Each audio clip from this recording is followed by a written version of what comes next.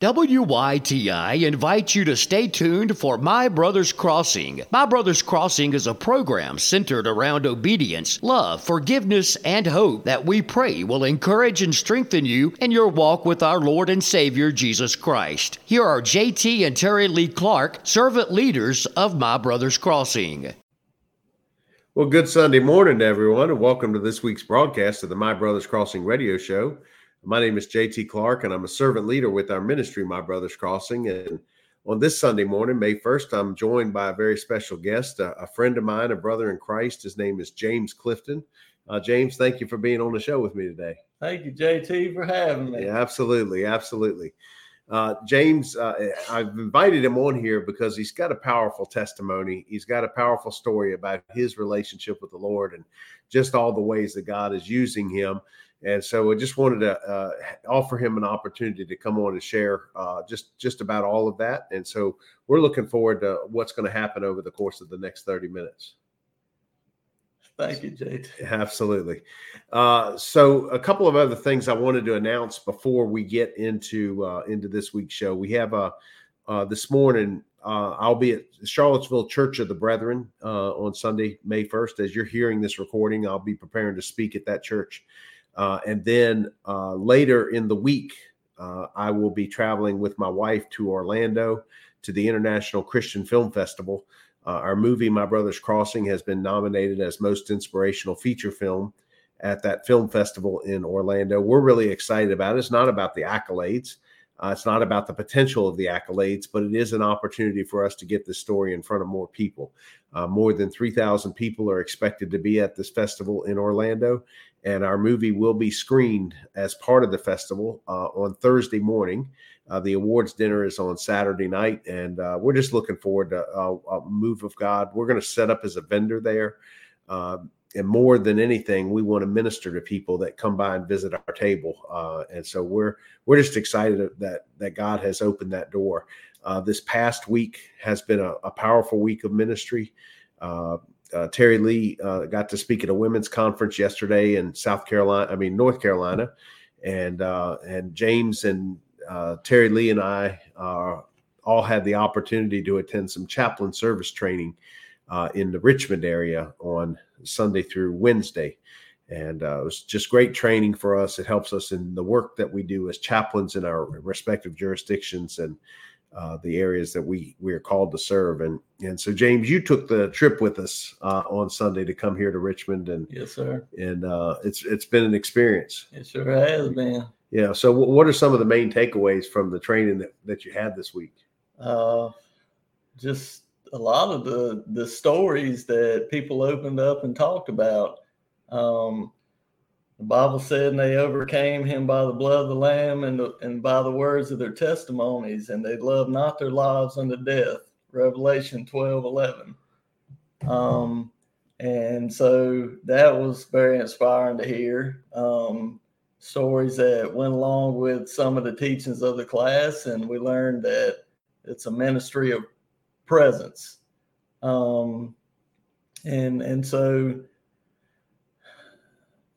Anyway, I just took away a whole lot of good knowledge, what to say, maybe what not to say, and just being there for the families and first responders, and that I don't have to say a whole lot like I thought I would have had to.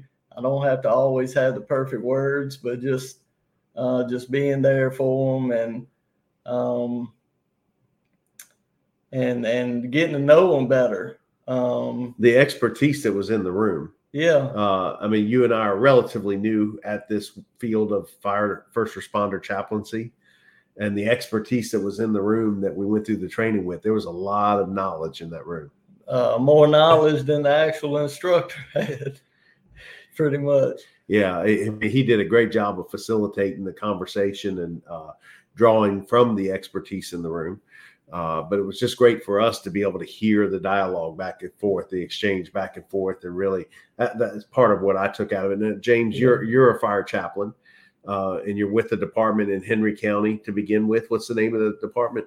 Patrick Henry Volunteer Fire Department, and we help both Patrick County and Henry County. And also I'm the chaplain of the Martinsville-Henry County Fire Association. Yeah. So in that role as chaplain, you find yourself in different circumstances where you need to minister to people that are hurting from a circumstance. Yeah. Or looking for signs, knowing them well enough to look for signs that they might have dealt with some kind of crisis or trauma in their life, and maybe knowing what to look for, and being a bridge to help them maybe connect with some resources. Exactly. You just want to, sometimes that's all that we're there to do, right? Is just to connect them to a resource. Sometimes just be a listening ear to help them in their situation. So James, you have been involved in the fire service. Yep. As a firefighter. 3 years. 3 years. Now. You've been an engineer in your department. You're responsible for maintaining the equipment. Yes, sir. Lots of responsibilities. How does the chaplaincy service compare or weigh into those other roles, those other hats you serve? Well, to be honest, especially after the chaplain training, I realized that trying to be an engineer, I was spending more time trying to worry about trucks and all the things in the fire department, and it was taking away pretty much all my time to actually play the role as a chaplain. And so it's not as serious in the volunteer side, but I actually messaged my chief or called him and said, would you have a problem if so-and-so that had more time to give to the trucks would take that position, because I feel called just to do the chaplain part, and I actually get to go in and fight fire too. I'll still be able to do that, but so it's almost impossible to do both. The people is where your heart is. Yes, sir. The people is where your heart is. God's pointing people to Christ, to minister to people, to witness to people. That's where your heart lies. Now, James, you and I have talked about this a lot over the last couple of months, and certainly over the course of the past week. But your relationship with Christ hasn't been there since you were a small child. No. So talk to me about your faith a little bit, and kind of how you came to a relationship with Christ. I need like a couple hours to tell it all, but because I only have a few minutes, pretty much I was in the Marines at the age of 20. At the age of 22, I got my wisdom teeth cut out. They gave me a prescription of pain pills. I was the one that got hooked on them. Within a 10-year period of time, because of that, I ended up getting on stronger pain pills, which led to cocaine, crack, DUIs along the way, a felony drug charge years ago, complete mess in my life. Okay, fast forward to I was introduced to methamphetamine by my next door neighbor. I eventually started manufacturing or making it. There was an anonymous tip that I was making it in my apartment. So the cops came in, found some paraphernalia, convinced somebody I cared about that if they give me up, that they weren't getting any trouble. But so the police officers left. It caused me to get even more paranoid. They didn't arrest me at the moment. It made me more angrier, and about that time, I felt like there was no hope for a better life. I thought I ruined my life. The morning after Christmas of 2013, I attempted suicide. Woke up in the hospital 3 days later on life support. They told my family I was going to have brain damage. It didn't cause me to change my ways for the better, because in my own strength, I never could have. I ended up moving out in the woods in a tent, lost everything. A couple weeks later, I was indicted for manufacturing methamphetamine, so I turned myself in. 3 weeks later, after I'm in jail, I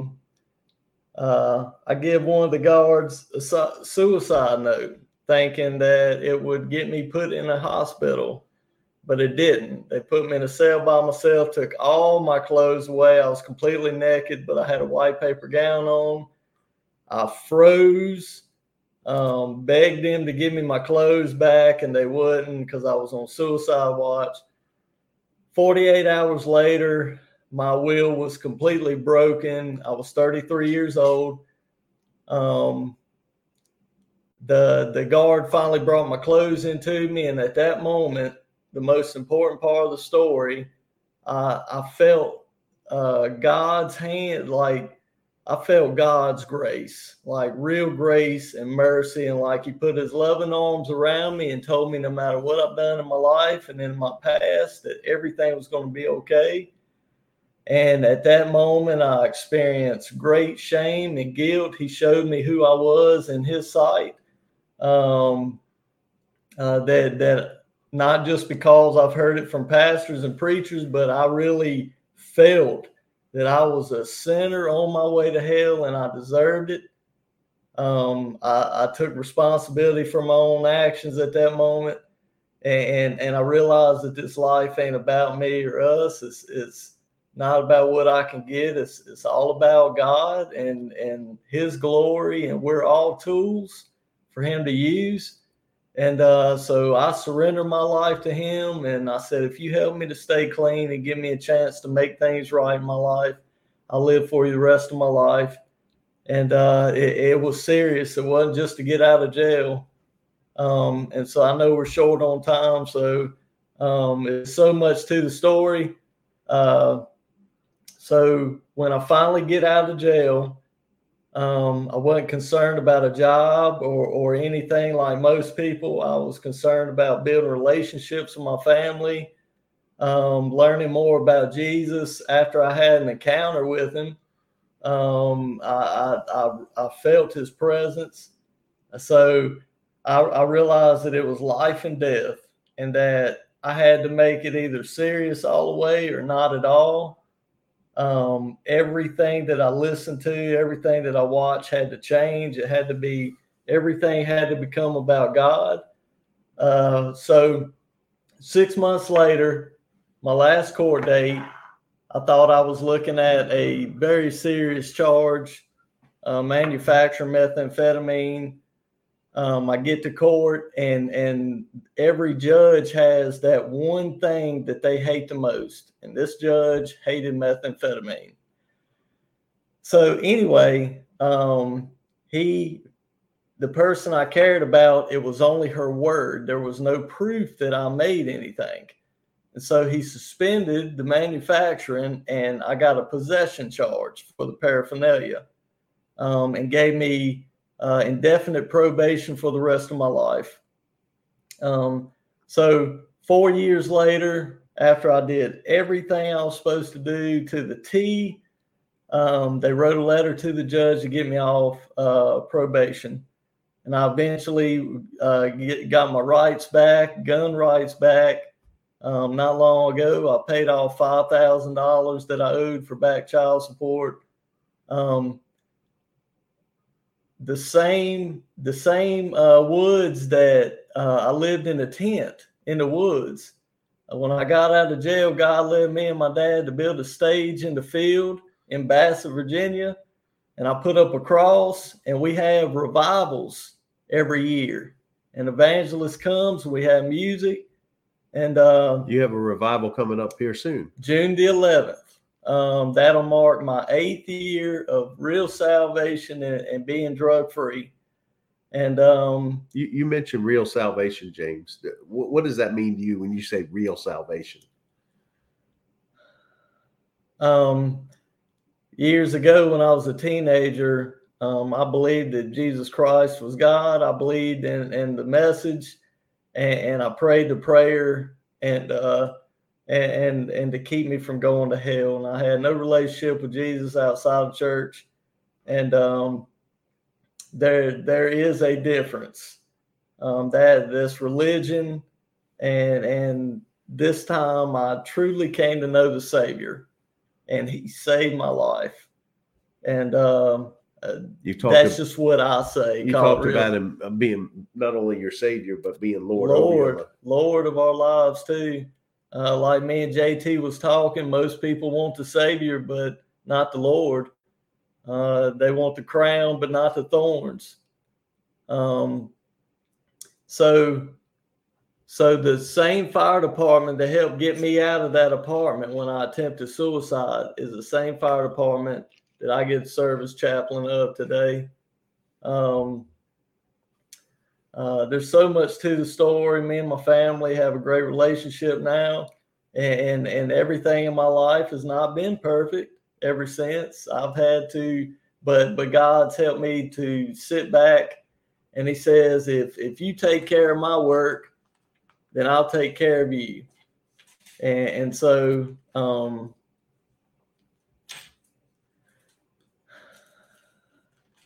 but going back, taking this whole story, it has nothing to do with me.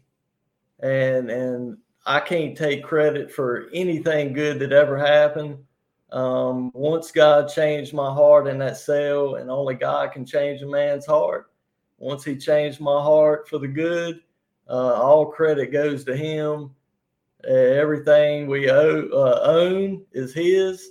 And to be honest, everything before I got saved was His. I just finally realized after I got saved how much He loved you. Yeah.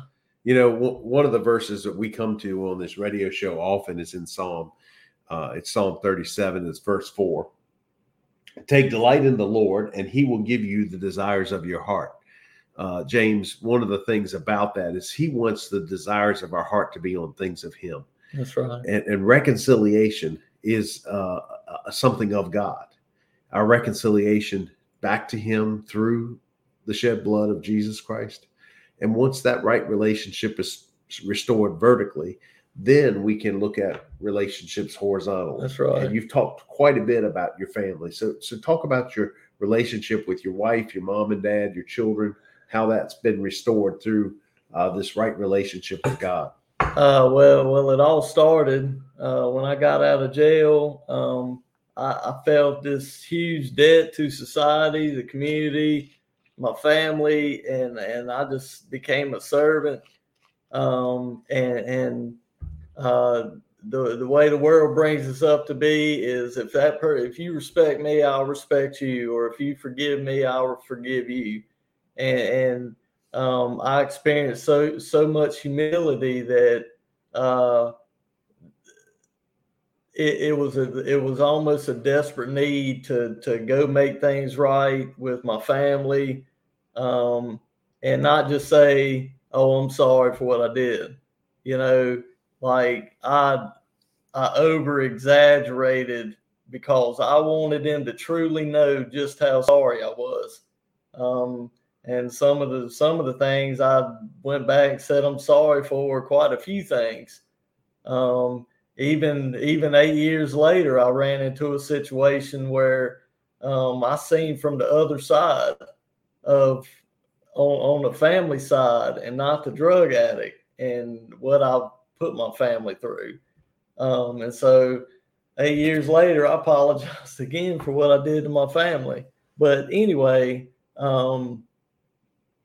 well, when I think about the fact you served in the very department that was there to save your life when you found yourself in trouble, and now you're back serving in that department and the community, the very community where you wrecked some havoc, you created some havoc in the community. That's right. It's got to be maybe surreal on one hand, a bit odd, but on the other hand, just overwhelming, miraculous. Very, very. Yeah. And it's a story that can't be hid. It has to be told. Amen. Amen. as we've traveled a little bit together, we spent a weekend together down in North Carolina at the Walk to Emmaus back last month. I sponsored you on your Walk to Emmaus, and then to have this opportunity to travel this past week to Richmond to attend this conference and just to watch other people gravitate to when you share your story and see the impact.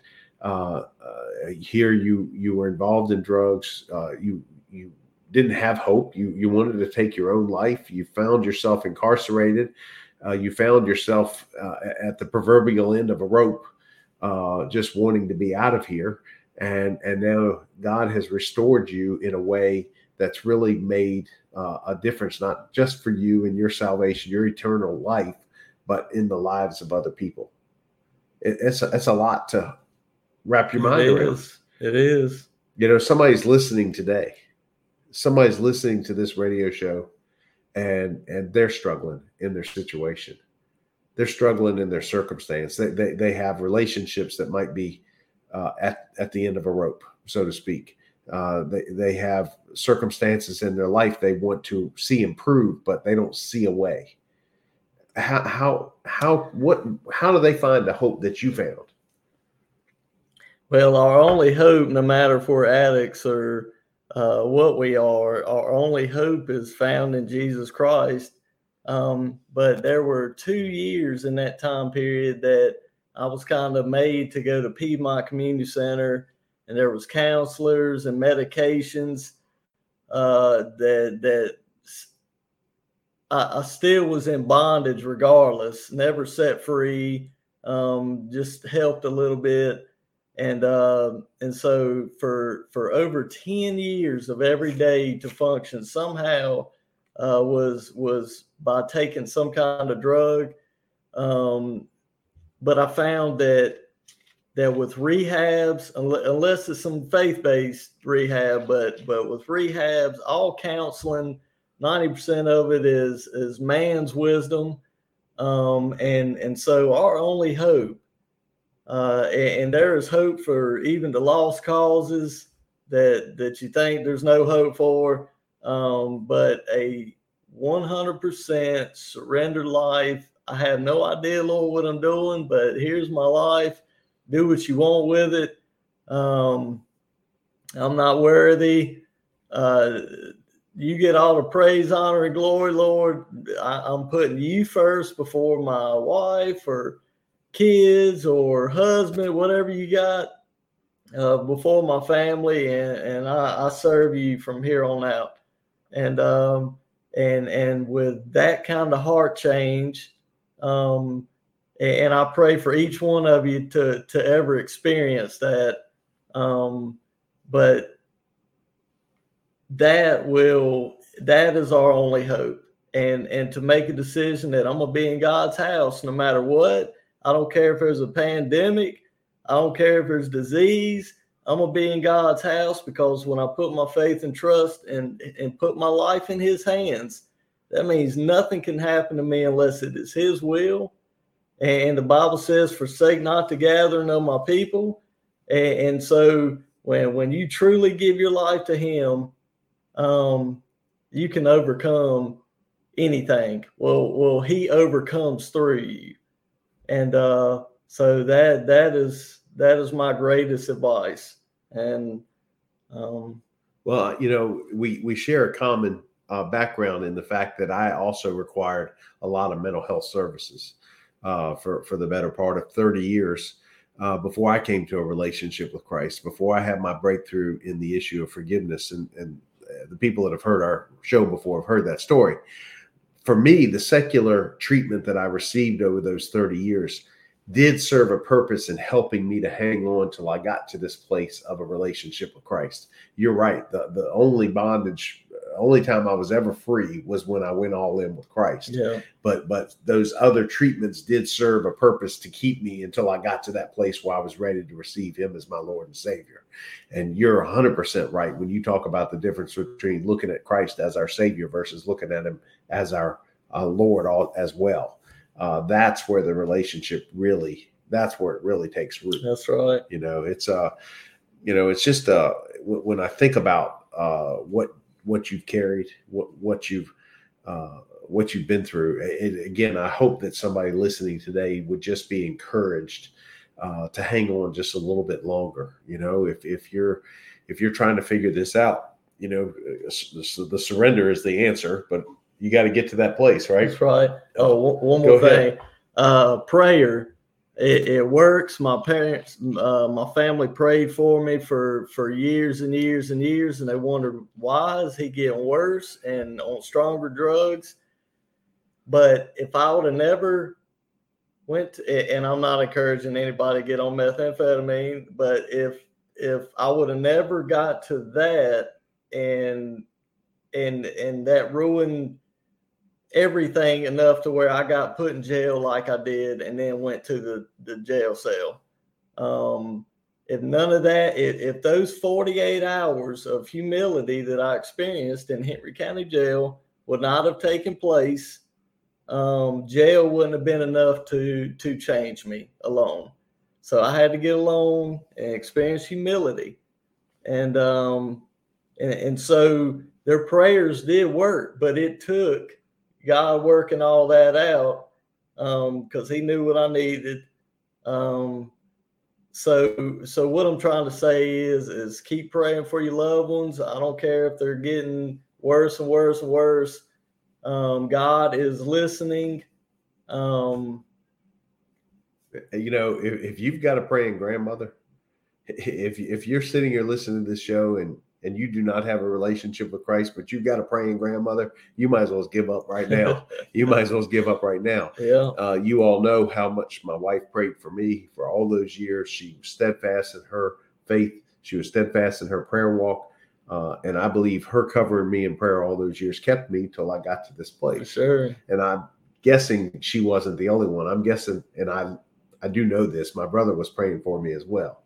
His senior pastor told me last month that they spent a lot of time praying for my soul, praying for me, and that I would come to this relationship with Christ. And I'm glad you talked about the significance and the importance of a prayer life. And if you're going through something and you don't see the light, you don't see where God's moving, and you're just frustrated and you're having doubts, just keep praying. Keep praying. His word says, never stop. Pray in all things. Give thanksgiving in all things. Praise in all things, and just wait on him to move. And when your life when God does grab a hold to your life like that, I encourage you to tell everybody, not to keep it for yourself and not to worry about friends, because I'm trusting somebody listening. This might be the seed or that gets planted on good ground, and if this message does encourage you, and maybe you might come to know Jesus Christ as your Lord and personal Savior, or get closer to him. Me and JT have no power here. It's the Holy Spirit, of course, working. But it's very important, like the book of Revelation says, they overcame him by the blood of the Lamb and by the words of their testimonies. And so there needs to be more people telling other people about what Jesus has done in their life. And that's what it means to be a witness for Christ. Mm-hmm. Just tell them what he's done. James, I appreciate you so much for coming on the show this morning. I appreciate you sharing your experiences with it. It's allowing yourself to be vulnerable, be transparent with the things you've been through. It's remarkable to watch what God has done in your life, and just excited about where things are going to go in our relationship, where things are going to go in your walk with Christ, how he's going to use you in a mighty way for his kingdom. And I'm excited for that. Now let's go to the Lord in prayer as we close out this morning's show. Most gracious and heavenly Father, I come boldly to your throne of grace and mercy this morning, Father. And I just, I'm excited about what James has been able to share over the last 30 minutes, Father. I just pray that just one person would be encouraged and touched by what he's had to share. Maybe just one examines their own walk with Christ. Maybe just one comes to know a relationship with our Lord and Savior, Jesus Christ, Father. We just ask that you be with those listeners. We ask you to stir in their spirits in the week ahead. Maybe they can apply just one thing that they heard this morning in their own walk. And we're just excited about what you're going to do in the days and weeks ahead. Put a hedge of protection around James as he goes forth. We pray these things in your precious and holy Son, Jesus' name. Amen. Amen. You've been listening to My Brother's Crossing on WYTI. We invite you to tune in again next Sunday at 10:30 a.m. for My Brother's Crossing with JT and Terry Lee Clark, servant leaders of My Brother's Crossing. Love God, love people.